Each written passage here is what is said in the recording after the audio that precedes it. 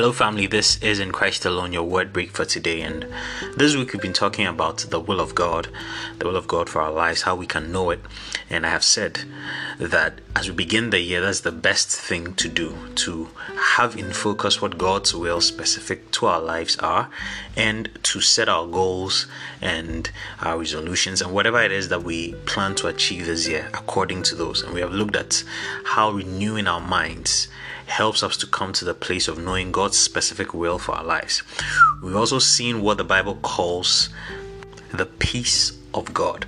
And the Bible says that we should let that rule our hearts. We should let it be the referee of our decisions. We should let that be the umpire.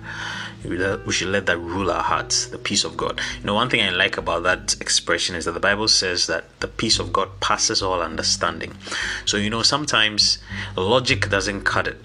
If you think about the logic of things, you may make a mistake. For example, you want to make a particular choice and the logic of it tells you that probably that choice brings more money. But the peace of God passes all understanding. An alternate choice brings so much peace. You just know that rather is the will of God. And so we should let the peace of God, guide us. Today I want to talk about the foundational of all of these that I have talked about. There is no way we can know the will of God without the Holy Spirit. Indeed, everything I've spoken about rises and falls on the Holy Spirit. There is no way we are going to know God's will for our lives if we do not have an active fellowship with the Holy Spirit. Because at the end of the day, all of it boils down to being led by the Spirit. Being led by the Spirit. The Bible says in Romans chapter 8 verse 14, it says, "For as many as are led by the Spirit of God, these are the sons of God." When you jump down to verse 16, he introduced an expression that, since we're talking about the Holy Spirit, I want to mention. I believe it's one of the foremost ways the Holy Spirit leads us. The Bible says that the Spirit himself bears witness with our spirit that we are children of God. So the Holy Spirit bears witness with our spirit, our human spirits, of course regenerated by the Holy Spirit, that we are children of God. So what I want us to look at is what the Bible calls the witness of the Holy Spirit, or the inner witness.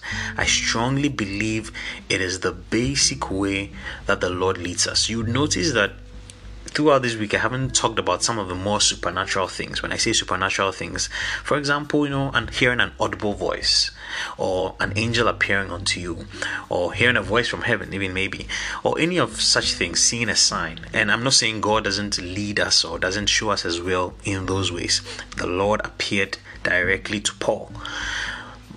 But I'm saying that as we live our day-to-day lives, it is a life of being led by the Holy Spirit. Every single step of our lives, the Lord is not going to appear to us, or is not going to utter an audible voice to show us what to do.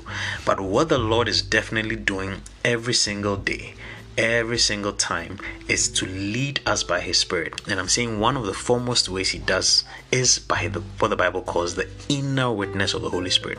So we are at a great advantage when we learn how to access this inner witness of the Holy Spirit, to learn how to be led by the Spirit. That's why I'm saying there's no way we can know the will of God if we eliminate that active fellowship with the Holy Spirit. The inner witness of the Holy Spirit is so important. In this particular verse, in Romans chapter 8 verse 16, he was talking about how we even know that we are children of God. When we come into Christ, when we are born again, you can see that there really isn't any physical change that happens. There really isn't any supernatural change that happens. I was talking to somebody who said that, he became an atheist because when he was baptized, and he was baptized as a child, when he was baptized, he was expecting something miraculous to happen, and nothing happened, and so he did not feel God. And that's what happens. Nothing miraculous on the outside happens, generally, usually. There's nothing supernatural, there's nothing spectacular, there's nothing miraculous. But the Bible says that we are able to know, we are able to attest to the truth that we have become children of God because the Holy Spirit gives us that inner witness. He bears that witness with our spirit that indeed we are children of God. Indeed, we are children of God. So what is this inner witness that the Holy Spirit gives us? It is that full assurance he gives us. And I'll point a couple of things that we see in this section of the Bible when he talks about the inner witness.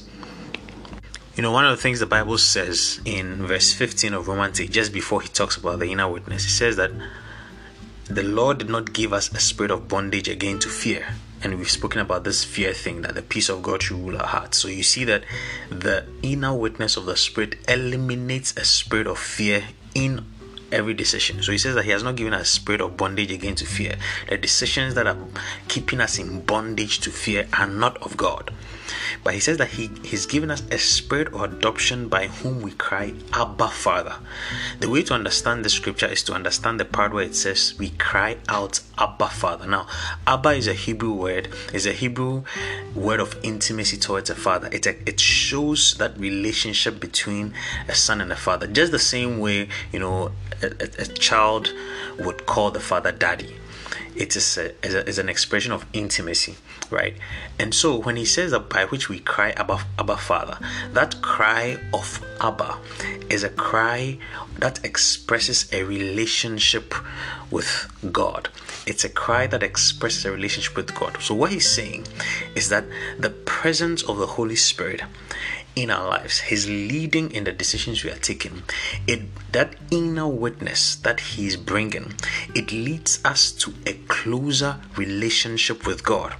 It leads us to a place where we experience that spirit of adoption as sons. It leads us to a place where we are crying out, Abba, Father. The decisions that the Holy Spirit is leading us to take, it is eliminating fear, it is eliminating that bondage to fear, but it is bringing us to a place where we are more and more drawn closer to our Heavenly Father. That is the inner witness. So you come to a place where you are taking a decision, and of course we have talked about our mind renewal, and we have talked about the peace of God we experience. But I'm saying that when the Holy Spirit is leading us, he eliminates that spirit of fear.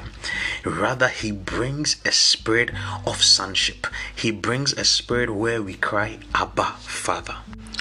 Look at John chapter 15 verse 26. He says that, but when the Helper comes, whom I shall send to you from the Father, the Spirit of truth who proceeds from the Father, he will testify of me. Other versions say he will bear witness of me. So really, the Holy Spirit, that inner witness he's doing, he's bearing a witness of Christ within us. That's what I'm saying, that the decisions that the Holy Spirit is leading us to, the purpose and the will he's leading us to, when we are at the crossroads and we are trying to discover what is God's purpose, that inner witness is what we should look out for. What is the Holy Spirit saying to me? How is he leading me? And I'm saying that it is important to know that, because at the end of the day, the Holy Spirit is testifying of Christ. He is leading us more and more to Christ. He is leading us more and more into a closer and closer relationship with God.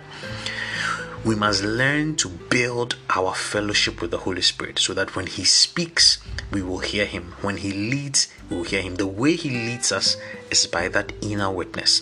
Every believer is an advantage, a strong advantage, when he learns to walk by this inner witness of the Spirit. I want to believe and know strongly that you've been edified by this word, and this word is going to help us know more of God's will and God's purpose every day for our lives. I wish you a wonderful weekend. God bless you.